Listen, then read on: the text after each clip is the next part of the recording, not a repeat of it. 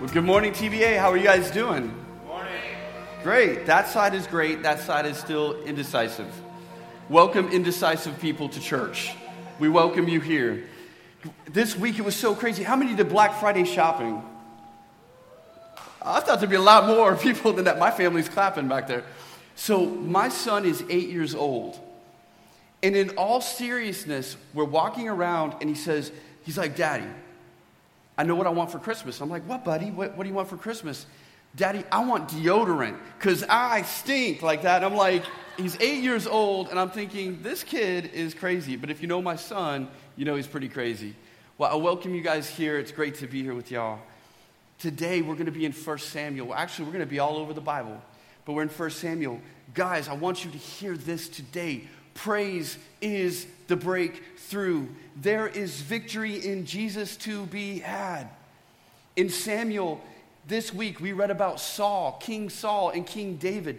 Saul was an unrighteous king who disobeyed the Lord, and the Lord took the kingship away from Saul and gave it to David. The Bible says David was a man after God's own heart. You see, David was a worshiper. He was a God chaser. He wrote at least 75 of the 150 Psalms in the Bible. He tasted glory on earth. He tasted presence and wanted more. But he wasn't a perfect person. In fact, it seems maybe God was being harsh on King Saul. I mean, didn't David commit adultery? Wasn't David disobedient too? But here's the difference. You see, when Saul sinned, when Samuel was a long time in coming, Saul took upon himself to be a priest and offer a sacrifice. He didn't do what God commanded, and he didn't kill everyone in battle. When Samuel proclaims God's judgment on Saul, Saul is sorrowful, but listen to what he says. It reveals what's in his heart, what's in Saul's heart. He says this, Samuel, pray to the Lord your God that none of this will happen. Did you hear what Saul said?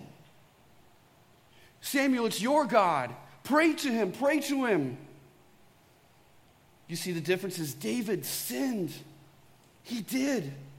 But he repented. And he said, this is my God. I want to get back to you. I want to get back to the glorious pleasures I know, the richness of who you are, O God. And what it says in 1 Samuel, just to show you a little more of Saul's heart, it says this, then Saul said to Samuel, I have sinned. I have violated the Lord's command and your instruction. I was afraid of men, and so I gave in to them. Do you hear a problem with that right there? And then I added this in. This is a couple verses later, but I wanted to throw this in. This is what Saul says to Samuel. He says, honor me in front of the elders. Now I beg you, forgive my sin. He's talking to Samuel. He's asking Samuel to forgive his sin and come back with me so I may worship the Lord. See, the key difference is David went to the Lord. He was a worshiper. I believe that this verse is revealed that Saul worshiped men and wanted to be worshiped. He was prideful and insecure. He depended on Samuel for his relationship and his worship. Earlier in the verse, in a couple of chapters before, it said that Saul built an altar to the Lord, and the scriptures say this, it was the first time he ever built an altar to the Lord. Why did they put that in the Bible? Because it should have a surprise next to it. It should say, surprise, why hasn't Saul done this before? Right when he becomes king, why isn't he saying, you're the true king of Israel, I'm just your figurehead? Why hasn't he built an altar to the Lord in worship? It's a clue to his heart. He doesn't run to the present like David did. He's not a God chaser. He's not a worshiper. So the next chapter, Saul is the unofficial king, but God has removed his hand. God has removed Holy Spirit from him, and the evil spirit is torturing him. And this is where we're going to land today, that praise is the breakthrough. Listen to what it says in 1 Samuel. Whenever the Spirit from God came upon Saul, David would take a harp and play. I wonder what songs he was playing. It wasn't the top 40 of the day. He was the top 40 of the day. The Psalms, worship. He was doing his worship that he'd been doing out in the fields with the sheep and worshiping God. Then listen what it says. Then relief would come to Saul. He would feel better and the evil spirit would leave him. So David, the worshiper, comes and the evil spirit is driven away. So I want to talk to you today about worship, and something intimately connected to singing is prayer. All the songs you just sang, they're prayers. They're intimately connected because I believe that the breakthrough you need in your life comes through prayer and worship. See, we all have strongholds in our lives like Saul. Listen, I can relate to Saul. Can you? I can. But because we are born again and have Holy Spirit, we have the powerful weapons of worship and prayer, like David, to overcome. Worship's a weapon. Worship and prayer are weapons. In the last book of the Bible, in Revelation, worship is seen as a harp and a bowl. And the harp is obvious, it's worship, right? And the bowl is prayer. And it says it's like incense in this prayer rising up to our God. They are always seen together, prayer and worship. Think of the Psalms. Those are all prayers you are reading, yet they are songs. Your prayers should always have an element of worship in them. You see, and this is why we're doing this today. Because worship and prayer unlock the supernatural into the natural. His kingdom into this worldly satanic dominion. The coming age into this age. So why would something like worship and prayer be powerful enough to drive out the evil one's attacks and break strongholds in my life, to bring God's kingdom reality to my everyday life, the deliverance that I need? Well, it says it in Psalm 22:3. It says, "But you are holy, God, enthroned on the praises of Israel." Is he enthroned on the praises of your heart? Is your king sitting on the throne of your heart, ruling your life? It's when the Lord takes his rightful place in our lives, when we worship him, when he's enthroned. It's a coronation. They're singing out their praises to God. And the Lord takes his rightful place in our lives when we worship. See, the kings were always first out in a battle. The worshipers were always first out in battle. It's the backwards way of God. Who sends the worshipers out first? Our God does. Because it's about him. And I love what it says. And this is the King James Version. I figured we already did the Lord's Prayer in a little old school King James. Let's bust it out again. "But thou art holy, O thou that inhabitest the praises of Israel." Does God inhabit praise? That's what the verse is saying right there. He inhabits the praises of his people. God inhabits the praises. Listen to those Hebrew words in there, what they mean. It means it inhabits, dwells in, abides in. He waits in ambush. That means when you praise him, you just sent our warring God on all our enemies. Marrying the intimacy of praise and worship, ownership, to tarry, to sit down, to make judgments on behalf of his people. God wants to make judgments on the behalf of the things going on in your life. But are you enthroning him when you praise him and when you worship him? You see, God inhabits the praises of his people. Praise brings the presence of God, his Shekinah glory, the manifest presence. Listen, the Spirit of God holds all things together. He was here when you showed up in the building. You just didn't realize it. And hopefully you did when you started praising him. When you started praising him, it brought his manifest presence of God. You're like, what's different about this place? What's going on? It's the presence of God. And where the presence of God is, the enemy has to flee.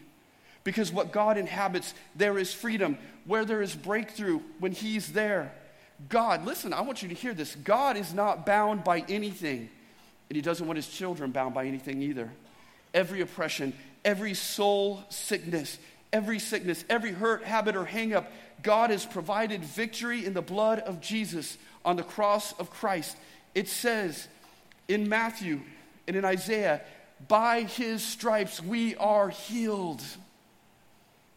All those whips on his back for all humanity, all mankind.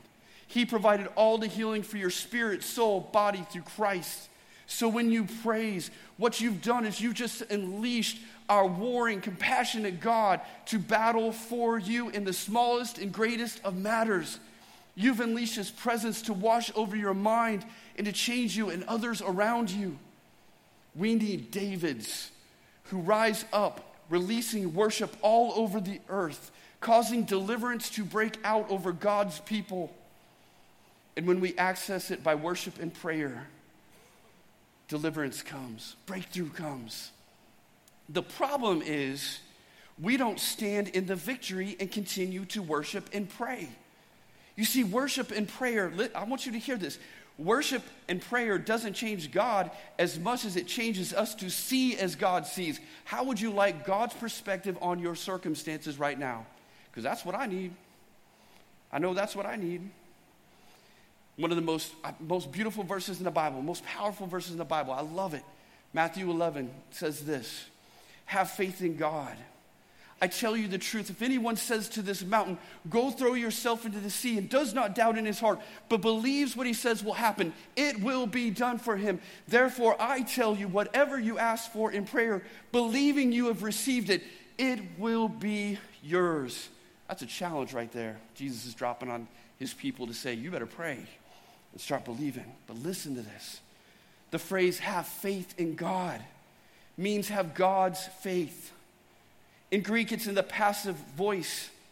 It means the action comes from an outside source, not ourselves. In other words, our human nature is incapable of generating faith on its own. We must take hold of God's faith. We must see from his perspective when we pray. Worship and prayer do that. It changes us. You have a hard heart? Worship. You don't believe? Then pray. Ever notice how the Lord lifts your spirit when you worship and pray? Amen, somebody? It's like it nourishes faith, and your whole disposition changes. And you start to believe, you start to have God's faith. But what happens when you walk out here? When you walk out of this room, you lose that because you're not continually worshiping and praying. He isn't inhabiting your life. Listen, this is not a one-time thing on Sunday. It's a 24/7 thing, worshiping our God. You see, we want the magic wand with the Lord, and he does deliver in an instant. Praise God that he does. But there are some places in our lives, some strongholds, some hurts that need his power to be removed. In Mark 9, we see this.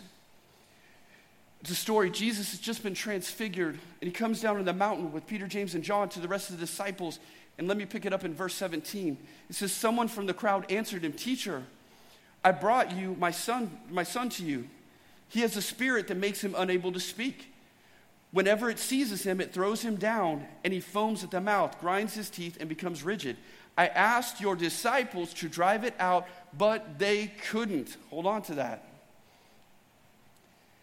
Jesus says, how long has this been happening to him? Jesus asked his father.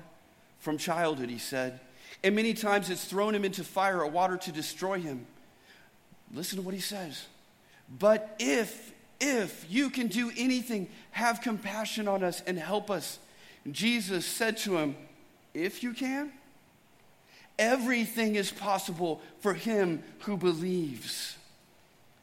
Immediately, the father of the boy cried out, I do believe, help my unbelief.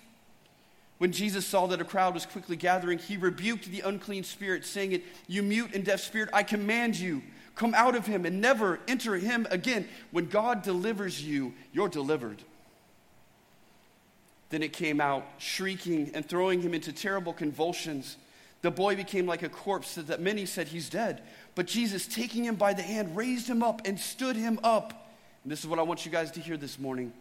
After he had gone into the house, his disciples asked him privately, why couldn't we drive it out? And he told them, this kind, meaning the demon, can only come out by nothing but prayer. Prayer. You see, there's some things in your life that in order for breakthrough to happen, there's a cost. Jesus said it happens through prayer. When we worship and pray, it changes the impossible to the possible. Breakthrough for our church, for our lives, for our strongholds come through worship and prayer. See, we're often like the disciples, standing around powerless, wondering why we're called overcomers in the Bible, but experience very little overcoming. We praise him on Sunday, but on Monday through Saturday, we live in defeat. God didn't call you to defeat. He may allow it in your life because you allowed it, but he's given you everything you need. He has given you power. God has deposited power in us. According to Romans 8, we have the same power that rose Christ from the dead operating in us. And that power is through the Holy Spirit. We have God's power in us. Listen to how Ephesians links it to prayer in asking and praying. Ephesians says this, now to him who is able to do immeasurably, that means exceedingly, abundantly, more than we could ask or imagine. There's our prayer part. And this is the word I want you to remember. According to his power that is work. Where's the power? Within us. Within us. Okay. Why doesn't God do exceedingly abundantly more than we can ask when we pray? Why? Because it's according to the power that works in us. That is the key to understanding worship and prayer. That word means this. The word according. Remember, God says immeasurably, and now let's look at this word according that was underlined. To the measure of. That's what according means. To the measure of. And this is what it's saying. It's to the measure that we allow him to release his power to earth through us as we pray and worship. Another word for that is distribution. Distribution. God wants his power distributed. How much power are you distributing through your prayer and worship? How much are you distributing to your family through prayer? Measuring out through your worship? A little bit on Sunday or every day? This is a 24/7 thing. God has decided to cooperate with us through prayer and worship. In fact, he won't move until his people worship and pray. Listen, you've got to hear this morning. He doesn't move until his people pray. And I'm going to make a bold statement here. A bold statement. But God, his unlimited power is limited on this earth by our prayers. Now, he's all powerful. He chooses to work through his people. It's a partnership. Want me to show you? Daniel, in the book of Daniel, prayed 21 days. Prayed 21 days for breakthrough. Remember, 21 days for something. God had actually answered it the very first time he prayed. But there was a battle going on to get the answer to the earth. What if Daniel had given up? He had no idea that God had answered it the very first time he prayed on day 1. And he had no idea there was a spiritual battle in the spiritual realm. His continued prayer and worship was releasing power for the battle and breakthrough. But what if he had given up? What if he was like us, offering up a careless prayer up to the Lord, and if it doesn't happen, well, maybe I just don't even believe in God. Maybe I'm agnostic now or whatever. What if he'd given up? Guys, there's a battle going on when you worship and pray. A battle in heavenly places, spiritual wickedness in high places, principalities and powers that determine events and things on earth. Don't think that these world events aren't happening. And there's things going on behind the scenes as well. We are engaged in that battle. Decisive battle in people's lives and nations are being played out through your worship and prayer. Decisive battles are being played out in your own life, and it's contingent on your willingness to worship and pray continually. Let me say this. Is it possible that prayer is not trying to get God to move as much as it is God getting us to move according to his will and release enough power in his spirit to get the job done? We are his body, and you're part of releasing his glory on earth, his power on earth, his will on this earth. And remember, we already prayed it, the Lord's Prayer, how Jesus taught his disciples to pray, thy kingdom come, thy will be done on earth as it is in heaven. He said, you need to get heaven on earth. I want earth to look like heaven. It's your prayers that are releasing God's power into situations. The problem is we want it quickly, and if it doesn't come, we don't wait on God, and we assume the answer is no. We don't see our part and partnership in the releasing of that answer, or that we have very much power when we pray. But God has deposited his power in you. How many of you know this? Do you know what the fastest animal is on earth? And I really hope this is that part. I just said on earth. I didn't write that in my notes, so Glenn Farrell, fact check me. what the fastest animal on planet Earth is? I'll add planet Earth just to even dig deeper into this. It's a cheetah. And I've said this before from stage. You didn't fact check me then, so we'll see. Cheetahs can run 70 miles per hour. That's how fast most of you drive on 548 to get to church. I've seen you. Okay, maybe that was how fast I drive on 548 to get to church. But cheetahs can't run for long because they have a disproportionate sized heart. They can't run very far. A cheetah runs hard and fast, but he doesn't run far. That's how most Christians worship and pray.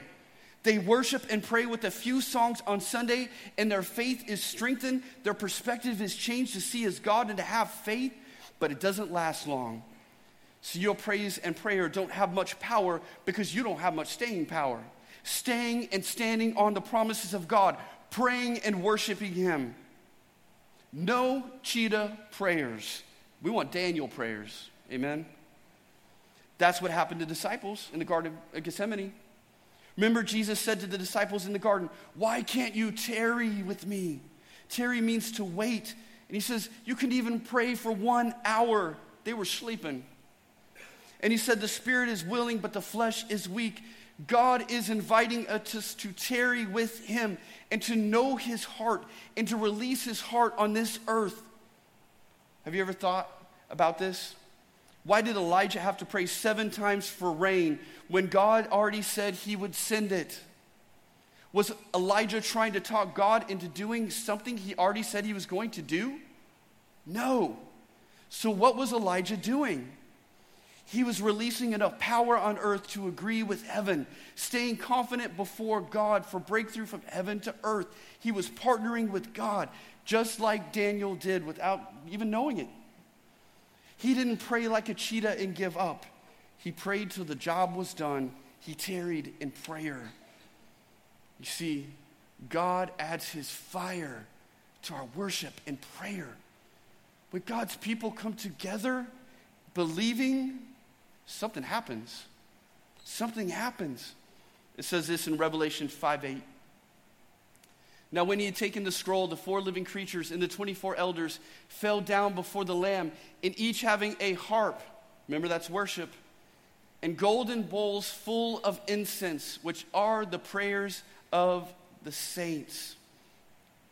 Where are the prayers of the saints? Where are their prayers stored? In heaven, every time you pray. Revelation 8:1 says this through 2. When He opened the 7th seal, there was a silence in heaven for about half an hour.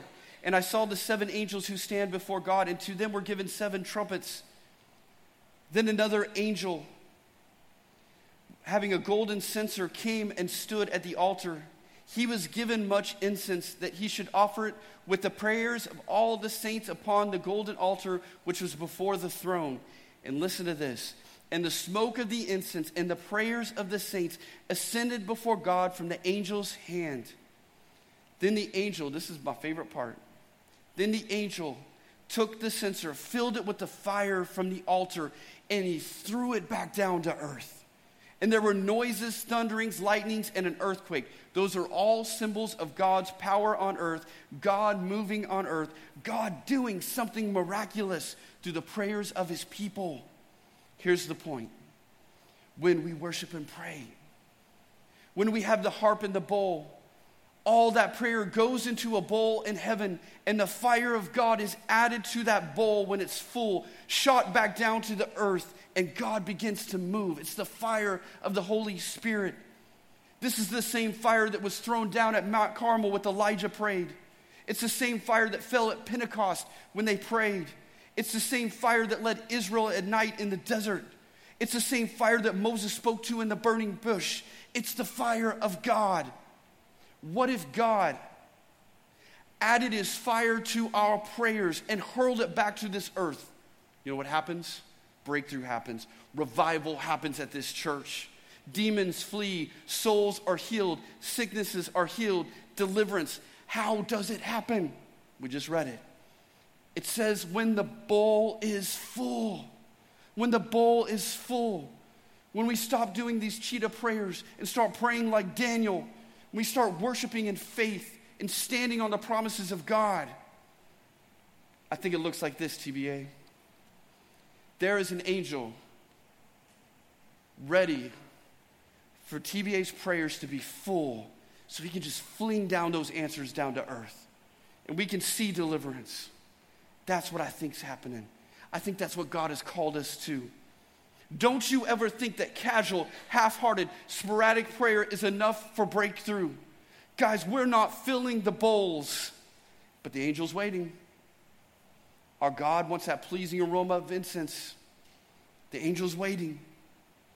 You pray until the bowl is filled and the peace of God comes over you. Band, you can come up. This morning there are bowls up here. This is on sale, so they're not bowls, they're square. But these are our bowls today, right? And there's things to write on. We have a place called the War Room right over here. God's called us to be a people of prayer every Sunday, for people to feel that during the services. There's places where you can put your prayer requests on the wall. And this morning what I want you to do is maybe you need to say, God, I'm here, I'm committed, I'm going to pray about this. I'm not going to release any cheetah prayers anymore. I'm going to stand on your promises. I'm going to worship. I'm going to pray. Maybe there's things in your life that you need to surrender to God this morning, that you need to surrender to Jesus. Maybe today you need to fill that. We want to fill this bowl with prayer. We want to put it back in the war room, and people are going to be praying over these things every Sunday. Listen, there is something different when God's people all come together and pray. I've prayed for my son's breakthrough with headaches by myself a bunch. It's a very articulate word there, a bunch. And God heard me, but he was waiting until I got my brothers in a D group together. And back in that room, we anointed my son, and he hasn't had the headaches that he had since. I don't know why. When God's people come together, when the children of God come together, God moves. Listen, God wants to move on this church. God wants to move on this church. He's calling us to be a people of prayer. So while the music is playing, you can come up here. Maybe you just need to spend, this is like an altar, okay? This is like an altar. Maybe you need to pray and just write down something and fill the bowl. Maybe you just need to bow before him today. Maybe you just want to stand up here and worship.